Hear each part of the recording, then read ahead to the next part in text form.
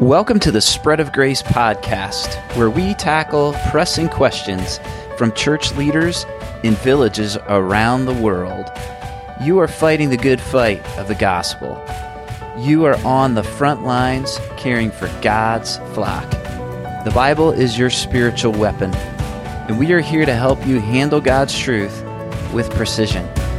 So let's open God's Word together and prepare to study, believe, and preach. Greetings, my friends. This is Pastor Mike, Executive Director of Spread of Grace Ministries. And on this episode of the SGM podcast, we have a question from Belen, who serves in the beautiful mountains of southern Mexico. I wish I were there right now. Belen writes this: "We are working with a family that just accepted Christ. And the mother read Matthew 12, 31 to 32, and she says that she no longer has forgiveness. How can I help her and give her a correct interpretation of these verses?" So let's begin with the passage in Matthew 12, verses 31 and 32. Jesus is speaking specifically to the Pharisees here, and who have accused him of casting out demons by the prince of demons, Satan. And what he says is this. He says, "Therefore, I tell you, every sin and blasphemy will be forgiven people, but the blasphemy against the Spirit will not be forgiven. And whoever speaks a word against the Son of Man will be forgiven, but whoever speaks against the Holy Spirit will not be forgiven, either in this age or in the age to come." So here you are, a Christian worker, a pastor, and you have somebody who thinks that they may have committed this sin, and they're worried, they're stressed about that. How do we help someone in that situation who thinks that he or she has blasphemed against the Holy Spirit? Well, I want to offer 4 brief encouragements for you. Number 1, I would encourage you to reassure that person that many people misunderstand Jesus in this passage. Matthew 12, along with the parallel passages in Mark 3 and Luke 12, have been very difficult passages for many people throughout the centuries for 2 reasons. Number 1, it has been misunderstood, and number 2, it has been taught incorrectly. Number 2, I would share with them several scriptures about God's forgiveness. The Bible abounds with examples of God's willingness to forgive sin. God forgave Israel through his great love in Numbers 14. God promised his people that if they sought him, he would forgive them in 2 Chronicles chapter 7. David rejoiced that the Lord forgives all your iniquity, and that he is merciful and gracious, slow to anger, and abounding in steadfast love. That's in Psalm 103. For all who have received Christ, Ephesians 1, 7 and 8 says this: "In him," that's in Christ, "we have redemption through his blood, the forgiveness of our trespasses, according to the riches of his grace, which he lavished upon us."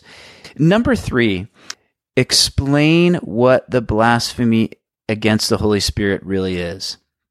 What was Jesus talking about in Matthew 12 when he spoke of blaspheming the Holy Spirit? It's essential to understand the context of those words. The Gospel of Matthew presents Jesus as the long-expected King of the Jews, the Messiah. And Matthew 12 falls into a section where Jesus was inviting people to accept him as the Messiah. And what we find is that while some people receive him, many reject him. And one of the primary groups of people who rejected Jesus was the Pharisees. In fact, they rejected him so much that they were determined to destroy him in Matthew 12:14. What happens in this section of Matthew 12, verses 22 to 32, is that Jesus healed a blind man who was also mute and demon-possessed right in front of the Pharisees. Jesus healed him of all three things. This should have proven to those Pharisees that Jesus was the long-expected Messiah. He was the king to come. The other people who saw what Jesus did, saw the healing of that man, were amazed, it says in verse 23. And they said, "Can this be the son of David?" However, it was very clear who Jesus was. And the Pharisees, out of their own pride, deliberately rejected Jesus as Messiah and attributed the work of the Holy Spirit through him as the work of Satan. That is the blasphemy of the Holy Spirit. The blasphemy against the Holy Spirit is the determined rejection and condemnation of the work of the Holy Spirit through Jesus Christ. It is attributing the power of God to Satan. It is to declare oneself totally against God by calling evil good and good evil. The Pharisees were not only rejecting Jesus, they were attacking his very nature as God, and they were prepared to destroy him. This was a very dark evil, and it reveals a completely hardened heart. It is the sin of people who deliberately shut themselves off from Jesus Christ, despite the clear evidence that he is from God, and that kind of person just will not repent. So how do we help someone who thinks that they may have done this? Well, first, if a person is concerned that they may have done this, then guess what? They haven't done it. Because such a person can't have committed it, because a person who has done it has lost all sense of conscience. They would rather destroy Jesus. People who are concerned that they may have done such a thing obviously care about Jesus because they care that they've done it.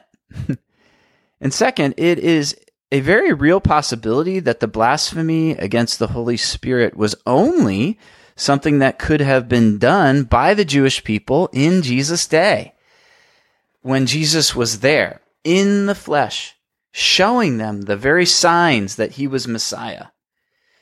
And third, a person who is concerned about this sin must find solace in the forgiving nature of God and his promises to forgive, like in 1 John 1:9. And that leads me to the fourth thing that I would encourage you to do with someone who thinks that they have committed this. And that's this: pray a prayer of assurance with them from 1 John 1:9. One of the best scriptures to go to in order to help a person who thinks that they have committed a sin, or if they have been maybe dogged by a sin in their life, is 1 John 1:9. It says this: "If we confess our sins, he is faithful and just to forgive us our sins and to cleanse us from all unrighteousness." Let's repeat that last part together. All unrighteousness. That is the promise of God. If we confess, he will forgive all unrighteousness. I would encourage you to pray a prayer of confession and thanksgiving for forgiveness in order to dispel any doubts. To all of our students and pastors out there in the villages of the world, we really hope that today's episode encouraged you and equipped you to fulfill your ministry. We hope to see you again very soon at an SGM conference in your village. And until we do, this is Pastor Mike encouraging you with the words of Paul in 2 Corinthians 4, "For it is all for your sake, so that as grace extends to more and more people, it may increase thanksgiving to the glory of God."